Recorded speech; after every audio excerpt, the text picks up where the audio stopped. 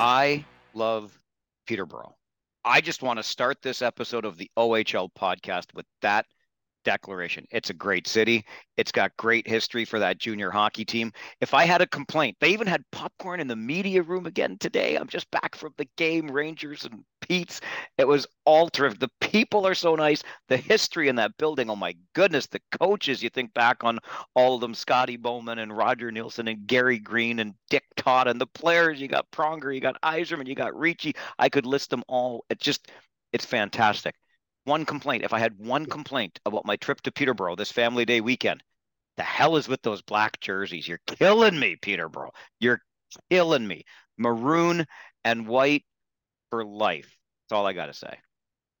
I generally kind of feel that way about their jerseys in general, just because there's a lot of tradition in these jerseys, and when you see a team once or twice a year, you kind of want to see those classics, right? But I'm with you on Peterborough, the Eastern Ontario. As you know, most of my family's Eastern Ontario, a lot of family in the Peterborough area as well, and what a great town, what a great city. So yeah, but those are classic maroon, right? You want to see those. It was a great experience from beginning to end. Everybody was just terrific in that building. Kudos to the organization for the way they're running things. It's a great experience in game, in house for the fans. Lots of Rangers fans made the trip. I love seeing visiting fans in other buildings, and they had an almost full house for a family day game in Peterborough for a team that is absolutely in the midst of a rebuild. So it was a great sign all around. And a 9 game family day slate for the Ontario Hockey League. The league certainly knows how to capitalize on the long weekend gifted them by the previous Ontario government here. Anyway, let's dive into things. That guy over there, as you know, is Dan Mahar. Find him on Twitter at his name, Dan Mahar. I'm Mike Farwell at Farwell_OHL.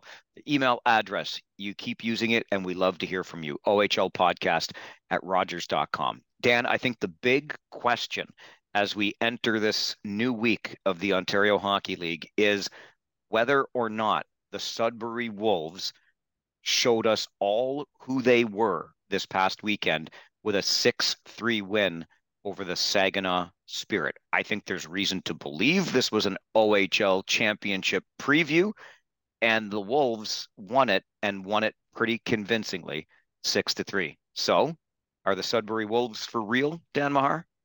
Well, yes, the Sudbury Wolves are for real. They're a very good hockey team. Whether or not this was a showcase of exactly what we should expect at the end of the year, I'm not quite as convinced yet, just because we know how junior hockey works, Mike. Like up and down. One team looks amazing one week and terrible the next. And a lot of things go into each game.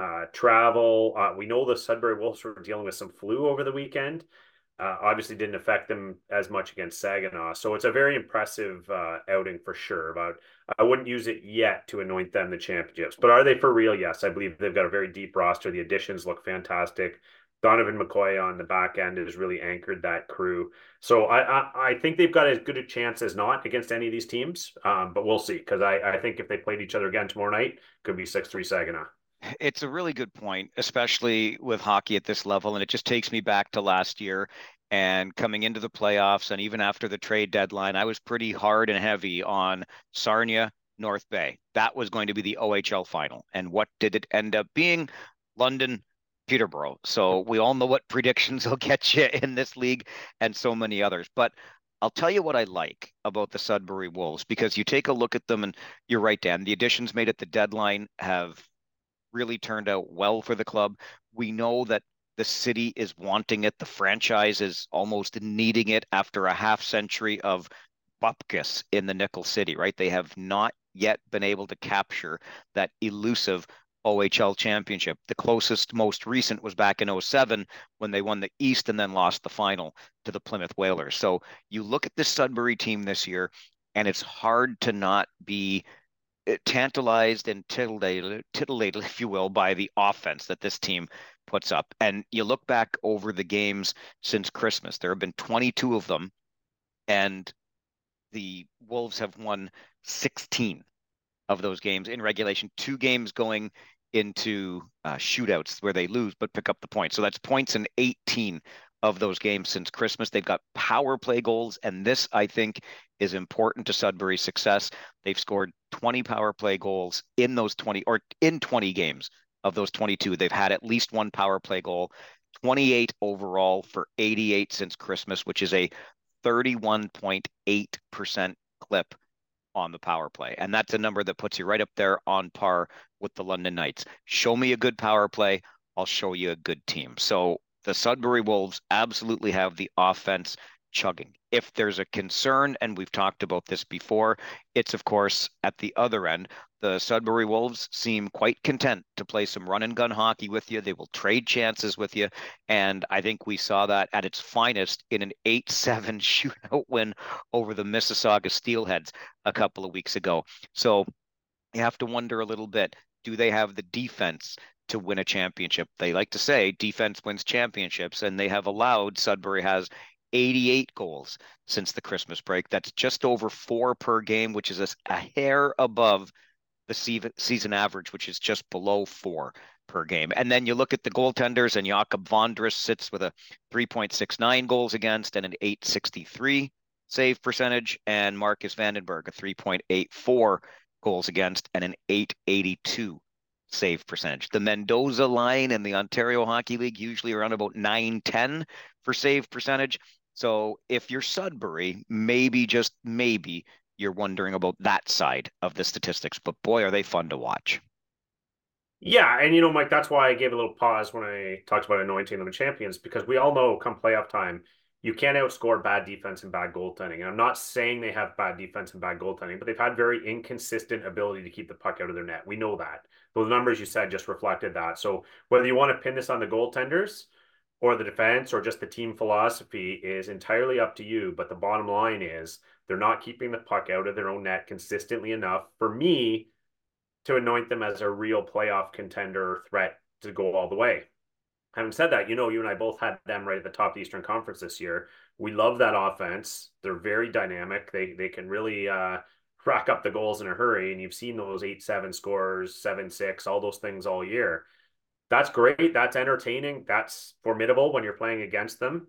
But boy, do they ever have to figure out how to keep it out of their net more consistently if they're going to be serious about it. And I think that is a very valid concern. And until we see for ourselves in the playoffs or coming down the stretch, I think for me, I'd be concerned about picking them. The power play is going so well, and that is absolutely critical because you need your power play operating at a high level when it comes playoff time. But your point is well taken, and I don't think anybody is surprised by this. Even if you're a diehard Sudbury Wolves fan, you got to be a little bit concerned with the ability to keep the pucks out of your own net. And I might look to Exhibit A in Brantford right now. We got to see Sudbury firsthand, and you mentioned that flu running through the team.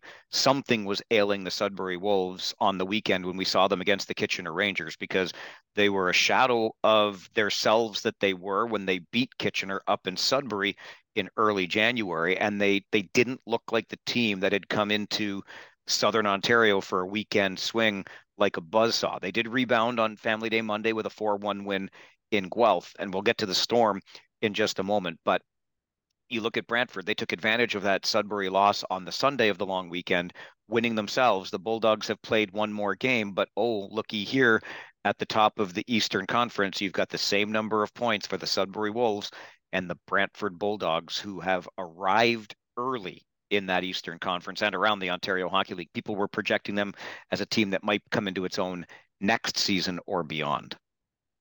Yeah, and when you look at the teams on paper, Mike, or how they tend to play, they're actually similar teams. They're kind of heavy teams, like to play physical. Question marks in net, we'll say. I'm not saying they don't get the goaltending uh, sometimes, but it's consistency, right? So if you were to pick a potential Achilles heel for both teams, it might be that. Brantford, I would argue, has been getting a little more consistent effort over the last several weeks, and they're making the most of the talent they have up front. They're still playing that heavy game, and they're starting to get some saves too. But I would say that both those teams have the similar philosophy in terms of how they're going to win in the playoffs. It's just, can both of them get the saves they need when they need and keep that puck out of their net? And right now, the answer for Brantford certainly is yes. That Eastern Conference is so much fun because right up there at the top, just lurking right behind both Brantford and Sudbury, are the North Bay Battalion and the Oshawa Generals. For my money, a team that's still surprising and maybe arriving a wee bit early, but getting contributions from the places you need them and playing a pretty complete, tidy game of hockey. We'll get to Connor Lockhart a little bit later on this episode of the OHL podcast as well. Let's move over to the Western Conference, though, and I alluded to this a moment ago. Dan, you have the Guelph Storm in your crosshairs for the opposite reason that we're talking about the Sudbury Wolves. Those teams just having met on this family day as we record this episode. Sudbury wins and wins pretty handily, 4-1. The Guelph Storm now in their past 10, 1, 7, and 2. Yeah, they're a puzzle to me a bit, Mike, because you look at, I mean, there's certain things that aren't puzzling. Losing Michael Bushinger, obviously a huge loss for that team, driving the play from the back end. But they got Cam Allen back, so there should have been a bit of a trade-off there. I know they were getting kind of all-world goaltending from Gillespie most of the year, so you started to worry, well, if they don't get that extra save or two a game, are they in trouble? I've watched this team a number of times, Mike, in the last month, and they don't look they're not getting blown out. They're not getting decimated. They look like a team with some structure, just a little bit loosey goosey. They're giving up that grade A chance once or twice a period more than they need to, and they're not quite putting it together on the attack like they're capable of. That dynamism up front doesn't seem to be there. Some solo dashes, a lot of lost pucks on the rush. So they're not scoring enough, I would say, in general, and just finding ways to lose right now. So I don't think all hope is lost there by any stretch. I think this is a team that could flick the switch pretty quickly because of that. They've got some veteran presence. They've got some ability. They're not getting killed. It's just they're on the wrong side of the ledger a lot right now. But it's got to be troubling for a team like that when you see the losses starting to pile up in this stretch because they're losing a lot of different ways right now, Mike, and it can't really be reassuring for that coaching staff. Yeah, and I might add to that that they're losing in ways that they were probably winning earlier in the season where they would win a whole lot of one goal games. That, of course, is testament to what you talked about with the sort of all-world goaltending they were getting from Braden Gillespie, who had played almost every game through the first 30 or so. Damian Slavic hardly ever saw a start. Now you're starting to see more of Slavic as the team tries to find its way. I give them a little bit of a mulligan in the Michael Poitras department because I think that left them kind of dangling in the breeze, weren't sure what was going to happen. Does he come back? Does he not? Obviously, we know that ship has sailed. But you talked about goal scoring. Only 159 goals for scored by the Guelph Storm this season. That's second lowest in the league. Only Peterborough has scored fewer. So it's a tough spot. And obviously, the opposite of what we talked about with Sudbury. If you're not scoring, you're going to need that all-world goaltending. You're going to need things to go pretty much perfectly night in and night out in order to pick up victories. And the fulcrum is just kind of tipped in the other direction on the Guelph Storm. You mentioned Cam Allen coming back and then Bushinger going out. And yes, you've got two solid defensemen there. Obviously, you'd love to have them both in the lineup at the same time, but don't underestimate the impact that Michael Bushinger, the St. Louis Blues prospect, has on the power play. He's been missing now for 12 games, and over those 12 games, how about just three power play goals for the Guelph Storm? Their power play clipping along at a pretty pathetic, frankly, 5%. That's how much they miss Michael Bushinger as the quarterback on the power play. So in the Western Conference right now, where you've got some top heavy teams in Sault Ste. Marie, Saginaw, London, etc. It is tough sledding when you can't score goals, and the Guelph Storm just keep finding themselves on the wrong side of those results. The one win I mentioned, the goal scoring troubles, only scoring more than Peterborough. The one win in their past 10 for the Guelph Storm came against the Peterborough Petes, who also have just one win in their past 10 games. So I think that tells a whole heck of a lot of the story right now in the Royal City. Well, Mike, you know I'm a Habs fan, right? And the Guelph Storm kind of remind me a little bit of the Habs. When you're not scoring enough and your special teams aren't functioning, it's just the margin of error isn't there, right? So that one goal that ends up in your net or two goals in a game that end up in your net are critical. You're not a Sudbury Wolves where, oh, we're down four, let's score four. You can't do that. So those little things start to get in your head as well. And so it doesn't take much for the ship to start sinking. And getting it back on track is tough when you don't have the firepower to just come out and steamroll a team. So Step number one, you just referenced, they got to get the power play on track. 5% isn't going to do it. They got to get that net front presence, get some of those dirty, grimy goals. You see players like Nemesnikov bringing it every shift. They got some skill there. A guy like that's going to have to break through for them consistently on the score sheet, because if you don't score enough, it's really hard to break out of these things. So I don't think like I said, not all is not lost. They defend well enough. They have enough structure that come playoffs that should work in their favor when the scores drop. But yeah, there's a few things they could work on right now to get out of this slump, and getting a few more goals is one of them. So Sudbury's really rolling in the East. Guelph is really struggling in the West. Just a couple of the highlights from this past week in the Ontario Hockey League. Of course, I would argue one of the biggest questions, along with what we already answered, have the Sudbury Wolves arrived? Was it a statement win over Saginaw this past weekend? The other big question on fans' minds in the Ontario Hockey League is how many games is Sawyer Bolton going to be suspended for this time?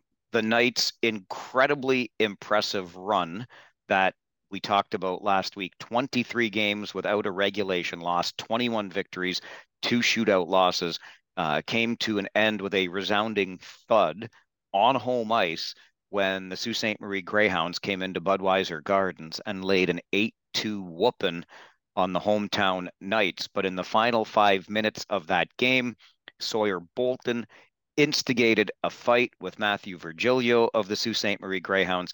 Bolton currently suspended indefinitely. He missed the other two games for the Knights on the weekend, both of them wins over Owen Sound and Windsor. But again, the question remains, how many games will Sawyer Bolton be suspended for? You want to start on this one, Dan?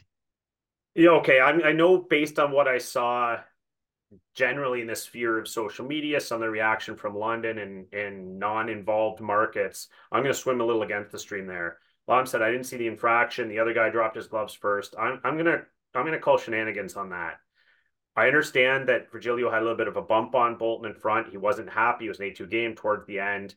And yes, Virgilio technically dropped the gloves first, but come on, that was an aggressor. Bolton went right after him. A few glove punches to the head, a mauling.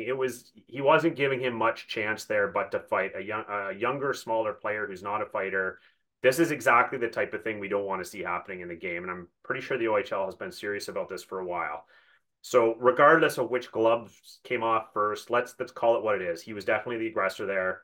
Third suspension, as you mentioned, in 32 games. Not a player that's there for any kind of hockey ability. I'll just call it what it is.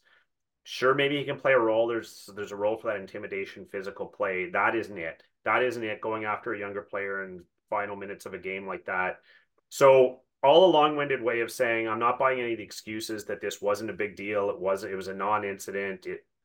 I think that has to be a minimum of 5 games, Mike, and that's a floor for me based on the track record, the intent, the ability to make a decision other than in the heat of the moment there when you had a few seconds to consider it. All of those things, and just the optics of a player like that going after a player like that. For me, that's a floor. I could go a lot higher than that. I know it's unlikely to, and a lot of people are probably screaming at me saying, "Oh, come on, that was just a fair fight at the end of the game." I disagree. I think you got to send a bit of a message here. So that's my floor. I'm not sure how you feel about it. Well, you're absolutely right. It's a case of bullying, plain and simple. There's no other way to look at this other than to call it what it was, and that's bullying. There's one reason, okay? Can we just be clear about this? There's one reason and one reason only that Sawyer Bolton is on the ice with less than 5 minutes to go in an 8-2 blowout, right? And Sawyer Bolton did exactly what he wanted and or was expected to do. I think that's the easiest way to sum this up. And so we all got what was expected when Bolton was put on the ice with less than 5 minutes to go in an 8-2 blowout. Look, you might want to get comfortable for a second here, Dan, because I'm a little bit hot under the collar on this one. And I'll tell you why. Let me start with a shameless plug. So it was about a month ago, and I was up in Sault Ste. Marie, and I do these weekly videos called Fridays with Farwell. There's the shameless plug. If you don't watch them, check them out on our YouTube channel. I would certainly appreciate the attention paid to them. I just like to look at what's going on around the league. And about a month ago, while I was up in the Sioux getting ready for a game, I took into account some things that had been happening in the league recently, which was a couple of London blowouts over the Kitchener Rangers. The second of those games was just a complete gong show. And Bryce McConnell Barker at the time had not yet returned to play for the Sault Ste. Marie Greyhounds after being knocked out of a game playing against the London Knights, during which the head coach of the Sioux Greyhounds had some pretty strong words to say about the kind of game the London Knights tried to play. So I put that into the video, and all of a sudden, and I'm not kidding about any of this, I was the London Knights PR firm of Payette LFP was set upon me to check with my employer if they condoned my anti-London Knights rant, which, first of all, the PR firm of Payette LFP didn't even know who my employer was. In case anybody's wondering, I work for Rogers Media. I host a talk show every day for 4 hours. I broadcast Kitchener Rangers games. I am thrilled to be associated with the Rangers. I have nothing but time for the team in the city where I grew up. They've been nothing but great to me over the years, but they don't sign my paychecks. And I would hope to never embarrass them. I hope that I didn't, but literally my job day in and day out is to generate conversation, to have an opinion on things. And the opinion I shared on that video about a month ago was simply looking at things that had been said by coaches in the league, games that had been played by the London Knights, and I suggested that they played a very physical, in your face kind of smash mouth style of hockey. They've got almost 900 penalty minutes so far this season. No other team even has 800 yet. Decide for yourself how you interpret those numbers. Nobody is calling players names. Nobody is calling people out. Nobody is saying players are bad players or anything like that. We're just pointing out the style of play. And I suggested at the time that it's an antiquated style of play. You used the words moments ago, Dan, that this is not the kind of activity or actions that the league wants in the game today. And we've seen that. Sawyer Bolton has already been suspended twice for a total of 12 games. He's missed two already on this latest indefinite suspension. It's an automatic 2 games if you instigate a fight in the final 5 minutes of a blowout. So look at it, 14 games suspended, only 32 games played. There's only one way to look at those numbers. Sawyer Bolton is brought in to play a certain kind of role. That's fine. It doesn't make him a bad person. I'm not saying anything about the kid. I'm just saying the numbers tell us a story. So to the London Knights, if this makes you want to put your PR firm out to go after people that make comment because you're uncomfortable with the commentary, then change the narrative yourself. Like this, I get circling the wagons. I get protecting your players. I get not wanting to have bad things said. Well, people are only pointing out what is painfully obvious here, and that is that you want to play a game with a physical edge, maybe walking right along that line, sometimes crossing over the line, the intimidation factor.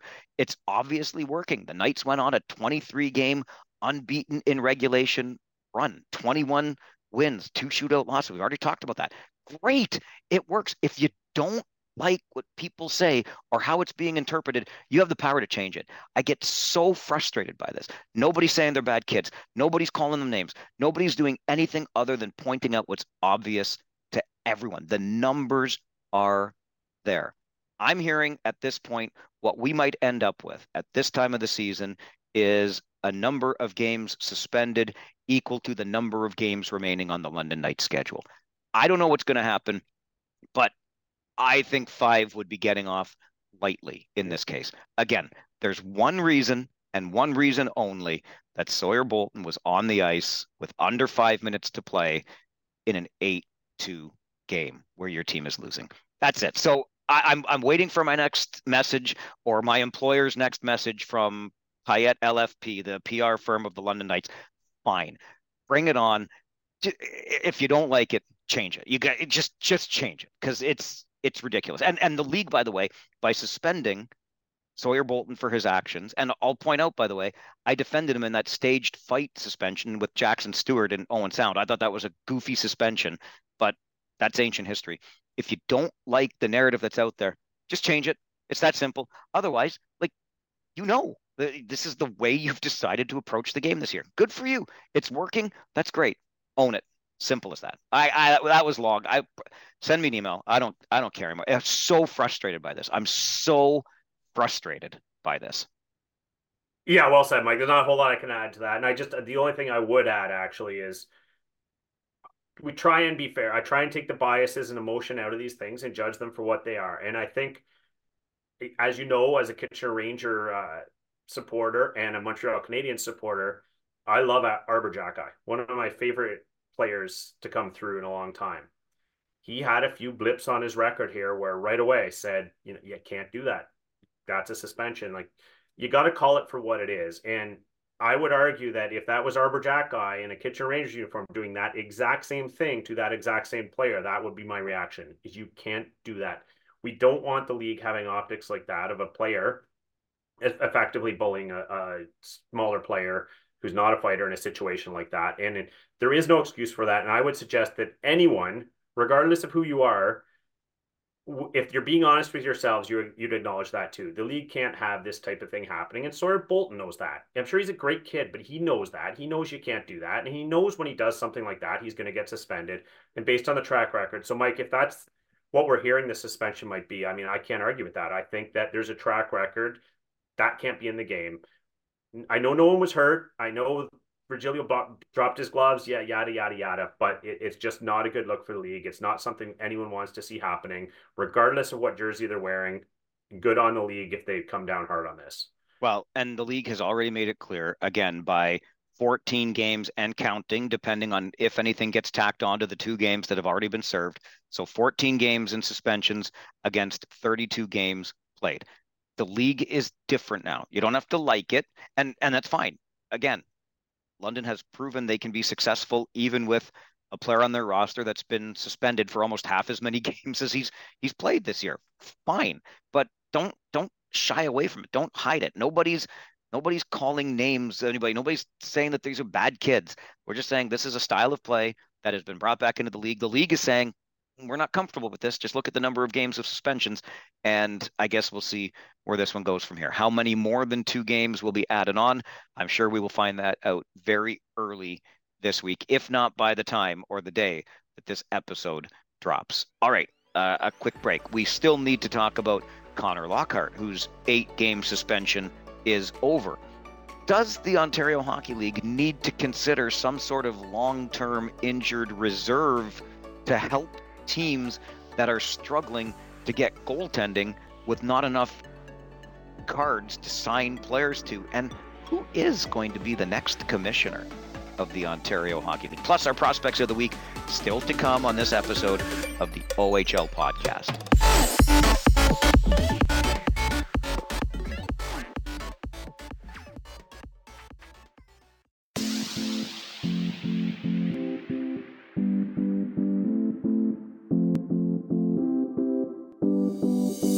All right, Dan, we've talked about Sawyer Bolton and the suspension that is coming his way. We both anticipate it'll be much longer than the 2 games already served for that instigating of a fight in the final 5 minutes of a blowout. Connor Lockhart has served 8 games, and in the opinion of the Ontario Hockey League, 8 games was enough time served for an off-ice incident that prompted a police investigation in Durham region for violating the league's and the team's, Oshawa Generals, code of conduct. Lockhart is back. Oshawa is pushing for 3rd place, even still within striking distance of 1st place in the Eastern Conference. Obviously, good news for the Generals. What do you make of what has transpired here? Well, my first take, as you know, on the podcast last week is always players need to think of their teammates whenever they do anything off ice. And we saw some impact to the Generals of this incident over the last several games. They were on a tear, not so much anymore. There's players coming in out of the lineup. There's all this distraction. So that's my first takeaway is that whenever you do anything off the ice, these players really need to think first. Specifically on Lockhart, obviously we've all heard the rumors. Well, I don't want to share them here for obvious reasons. We don't know exactly what it was. The police concluded their investigation without charges, so take from that what you will. But an 8-game team-imposed suspension supported by the league is serious. Think about in the context of the suspensions we just talked about. 8 games is a big chunk of the season. So obviously there was a code of conduct breach significant enough for this to be warranted. So whatever that happened, whatever happened, let's just consider that it was significant enough, bad enough that it impacted the reputation of the player, the reputation of the team, and the on ice results of the team. So I think this is something that the team and Lockhart himself are going to be thrilled to put behind them and move on and refocus.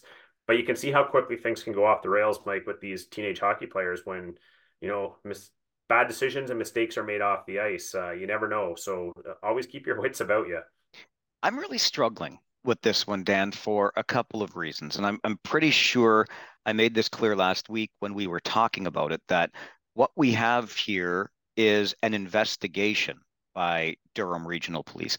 No charges had been laid, and we do follow along with the statute in this country that you are innocent until proven guilty. So, in order for police to launch an investigation, a complaint has to be made.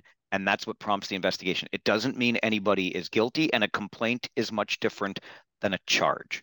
So, what we have now since learned, of course, is that Durham Regional Police are not pursuing the investigation any further. They consider the matter closed. In other words, there will be no criminal charges. And of course, just to bring you up to speed with our court system, our criminal court system here in Canada, if the only reason a charge would be laid is if police believe there is a likelihood of a conviction, because you don't tie up the court's time unless you believe this can be seen through to a conviction. So this is where I start to struggle because given everything that's going on around hockey these days, you hear about police involvement with a junior hockey player, and I think your mind goes to one place and probably one place only.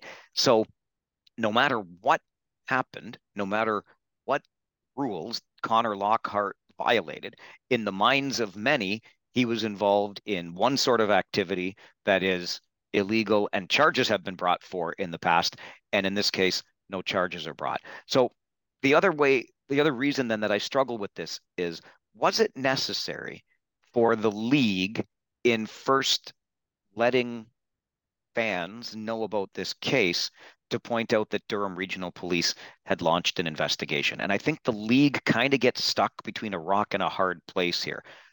I think I land on the side of admiring the transparency because if they just say Connor Lockhart has been suspended indefinitely for a code of conduct violation, and then somebody finds out, or we learn through some other reporting that there's a police investigation, we're like, well, why wouldn't the league say that? Why aren't they being upfront about this? But this is the other side of it now where you're like, okay, but there were no charges. And now, again, Connor Lockhart's name is always going to be associated with something that is very unsavory and something that needs to change within the game of hockey. So I think the league handled this appropriately. Our minds are going to do what our minds are going to do. And the last point I'll leave you with is we have to accept and trust the investigations into this matter by police, by the Ontario Hockey League, by the Oshawa Generals. I'm willing to do that, but we know that in this day and age, faith in institutions is at an all-time low. Not many people trust police, not many people trust entities like hockey leagues, etc. And so you are unfortunately, but this is just a sign of the times, left to decide for yourself if you have faith in any of those various investigations that happen. It's a real tough spot. I feel bad. I really do. I feel bad for Connor Lockhart. Obviously, he did something suspension worthy, and I hope he is remorseful for that. I hope he has learned a lesson here. But I think the damage to the reputation is fairly significant too. And if it's okay for me to say I feel bad for him in that regard, then I'm saying that.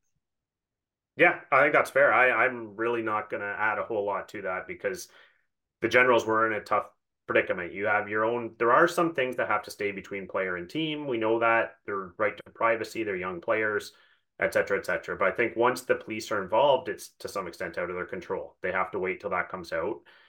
And they had to probably disclose that. Otherwise, it looks even worse down the road if the police do pursue something and say, well, you kind of kept that from us.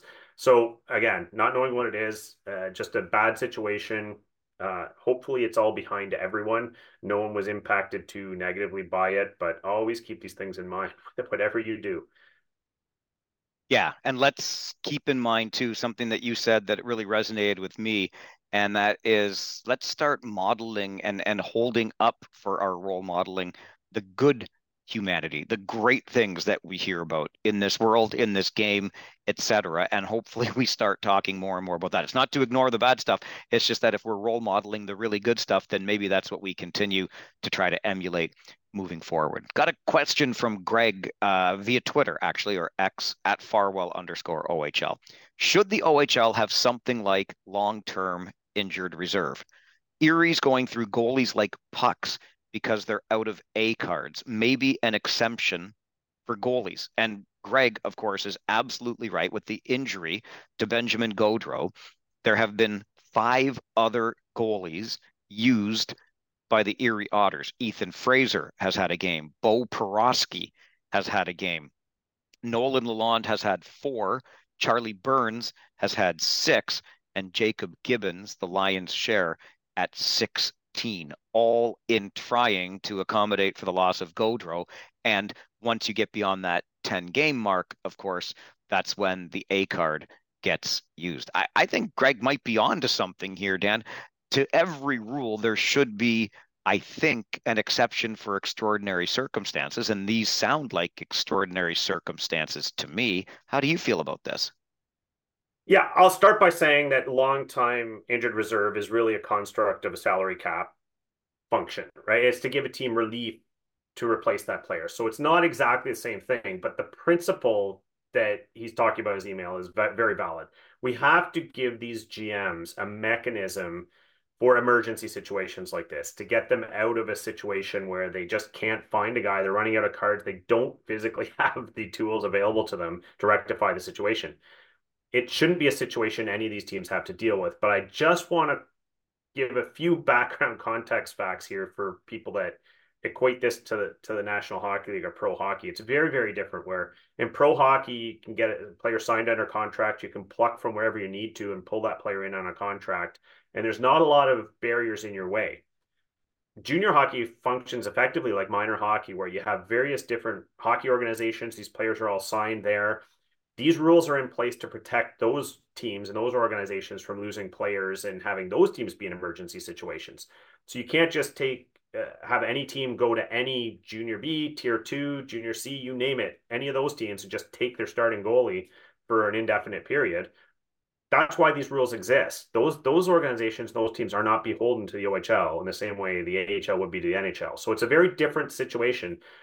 A lot of complexity, complications. Having said that, I do think there is room here for some sort of emergency provisions around the card. So it may still be a lot of work for the general manager to go find goalie A for 5 games, goalie B for 6 games, and do those kinds of things. At very least, we cannot punish him for using up those cards. Doing all that legwork to just make sure you have 2 goalies for a game is a lot of work. Let's not complicate it further by making the GM, in this case, Dave Brown and Erie, having to trip over himself trying to convince the league what's he supposed to do, dress one of his players again.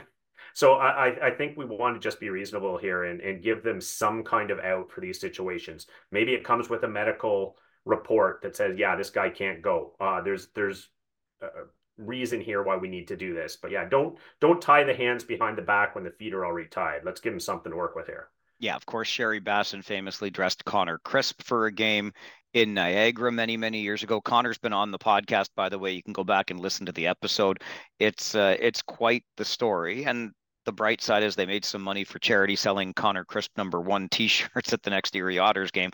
But it's not a situation that anybody wants to find themselves in. Frankly, as you've already alluded to, Dan, Dave Brown has far better things to do with his time than go through these gymnastics to try to get goaltenders so that you're not dressing a player, heaven forbid, and not burn cards that you don't have. So I think the point you made around in exceptional circumstances, and you can figure out what the parameters are around those circumstances, but don't punish by use of a card a team that is in desperate need of finding goaltending when something like this happens? It to me, Greg, you're onto something here. Great question, and let's hope this comes up at the Board of Governors meetings this offseason under the new commissioner, and they can maybe figure out a way forward because this is a really tough situation for the Otters to be in, and I think some sort of exemption would make a lot of sense. Real quick on that point, and the reason I mentioned who is going to be the next commissioner just before we got into this second segment of the OHL podcast this week is because it was a conversation that came up around Peterborough when I was there on Family Day Monday. And let me put it to you this way. I mean, I don't know for certain yet who is going to be the next commissioner of the Ontario Hockey League. What I am confident in saying with certainty is that it's not going to be any of the people you think it's going to be. And if I can just leave that as not being too cryptic, I just unless you're thinking of someone that I've not thought of before, but I think there are some familiar names that have been kicked around, and I'm fairly confident in saying it won't be any of those names that have been kicked around. And I'll just leave that right there. But I think there's a real opportunity here, and I'm curious, based on what I'm hearing, what direction the league is going when it comes to the new commissioner. Are we going to get something completely out of left field? A woman, why not? Like I don't know, but I think we might find ourselves. I think it's likely we will find ourselves surprised when that announcement is made. I don't know what you're hearing in this regard, Dan, but there was a lot of fun while we're eating popcorn in the media room in Peterborough this weekend. Whenever you have a job opening at this magnitude, at this level, the search committee always has a few criteria that they're looking for in a candidate, and they prioritize certain things. And it sounds like those priorities may have shifted from, I would say the last time they had a search like this, but when was that? The 1600s or something. So it's probably not even relevant. But there is obviously a set of criteria they've set aside, and it'll be really interesting to see, based on the candidate who is selected, what those criteria were. All right, time for us to get to our prospects of the week. Who you got for us this week, Dansky? I had a tough time because I had about 5 or 6 names, Mike, all of whom were probably worthy. I ended up landing on a guy playing on those Sudbury Wolves who I think is kind of flying under the radar right now, and could be a very good pickup for an NHL team, and that's Nathan Villeneuve. And the reason I chose him, Mike, is finally got to see him play a number of times in the last little while. Heard great things about him coming into the OHL as number 3 overall pick. A lot of skills in his toolbox, we'll say, but kind of reminds me a little bit of Owen Beck in some ways. Same setup on the draws, strong skater, good wide stance, can do the 200-foot game, a little bit of physicality there, got some finish, can play make. He kind of all around package is not going to necessarily blow you away in any one skill set, but pro game written all over him. You watch him play, just pro game, pro game. Yeah, that guy's going to play pro somewhere, and just 17 years old in this league, Mike, flying, I believe around low 50s now, ranked in central scouting's rankings for North American skaters. So, fourth roundish in terms of where he might be picked right now. I think that's going to be a steal if he goes there. I expect him to ascend the ranks and be picked a fair bit higher than that on draft day, Mike. But who you got? It's so interesting here because I felt like I was so biased coming into this episode. I had wanted to talk about the Sudbury Wolves because of how they're playing, and I too had a bunch of names, bouncing around, Zane Parekh among them, but too easy, right? And I also went back to the Sudbury Wolves, and for a second here, I thought we were going to have the same guy, but we don't. This one a little further off the radar maybe than Nathan Villeneuve, but I'm going with Kieran Walton. The hat trick, his second career hat trick came on Friday night versus the Saginaw Spirit. And that's why he also picked up an assist on the weekend. So a 4-point weekend in 3 games for the draft eligible forward from Sudbury. And I just like when guys rise to the occasion. And frankly, if you're scoring 3 in what was arguably the biggest game late in the season for the Sudbury Wolves, I'm going to give you a nod. I'm not saying he's a top 3 round guy, but I'm saying Kieran Walton is a draft eligible prospect that absolutely caught my attention this weekend. And for that reason, he is my prospect of the week. So the Sudbury Wolves getting a lot of love this week on the pod. I don't know. I don't even get to go back there this year. Come on. Well, I see the New York Rangers this week dressing two 6'8" forwards on the fourth line. So there's a place for the Waltons in the near future, I think, when you got that kind of size going in your favor already. But I don't want to diminish him to just his size. Obviously, there's some scoring ability there as well. And another player I expect will hear his name in the NHL draft for sure. Speaking of Sudbury and being north, I just wanted to add one more thing before we wrap up this week. And I talked about at the beginning of this episode how much I love going to Peterborough and all the history there and just the great experience it really was from the time we arrived at the arena until the time we left. This coming weekend, I get to make my second trip to the Soo. And I just wanted to bring up Sault Ste. Marie again. I mean, some of the finest folks you're going to find in this league work up there, are around that team. It's just a terrific community. It's a hike to get there. And look, the city's had its hard knocks since, big industry left and it's trying to find its footing. But what a great place to be. And some of the fans I ran into in Peterborough this weekend said they've only got one rink left now to knock off their list, and that's Sault Ste. Marie. Go.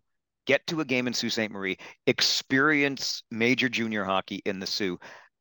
Think of the people that we've had on this podcast before. Craig Hartsburg, who goes up there, Stratford boy, plays, goes back to coach, and now still keeps a home there. He winters in warmer places, but he loves the Soo.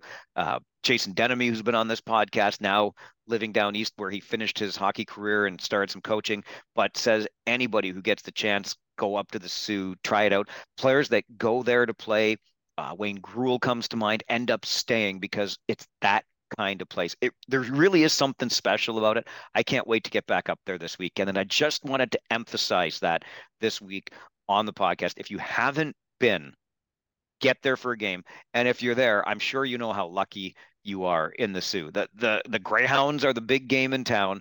And it's just, there's something special. Don Cameron always talked about the calm and tranquil north. And there's something about that northern hospitality that really comes through when you're in Sault Ste. Marie. So I can't wait to get back up there this weekend. And I wanted to share that because it really, as I was already looking forward to it, I had an extended chat. I was almost late for broadcast on the weekend when I got into a chat with a scout who I haven't spent much time talking to in the past. And it just was this really nice exchange. And later on, I found out, he is originally up from the Soo area. No wonder he's such a personable guy, and we got to have such a great chat. So you Soo people, keep being Soo people because we appreciate you for that. So there you go. That's a lot. I went off earlier, and now I'm playing Mr. Nice Guy. It's like I'm Jekyll and Hyde over here, Dansky. Jeepers creepers. Can I just bring the whole conversation full circle and say classic uniforms there too? So Soo, don't go all black for any of these games. That keep it as is. I would appreciate that as well. Okay, that guy over there is Dan Mahar. Find him on Twitter at Dan Mahar. I'm Mike Farwell at Farwell_OHL. Please give us a like, subscribe, leave a review. Tell us what you think about things. Tell a friend about this podcast. Send an email anytime, ohlpodcast@rogers.com. We will be back in your ears next Tuesday on the OHL podcast.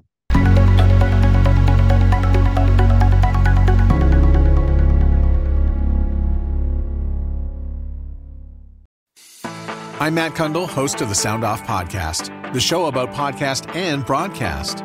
Since 2016, we've been speaking with amazing people who have populated your ears for decades. Legendary broadcasters, research wizards, talent experts, podcasters, voice talent. Almost 400 stories, all for free. Subscribe or follow the Sound Off Podcast on Apple Podcasts, Spotify, Amazon Music, or at soundoffpodcast.com. Another Sound Off Media Company podcast.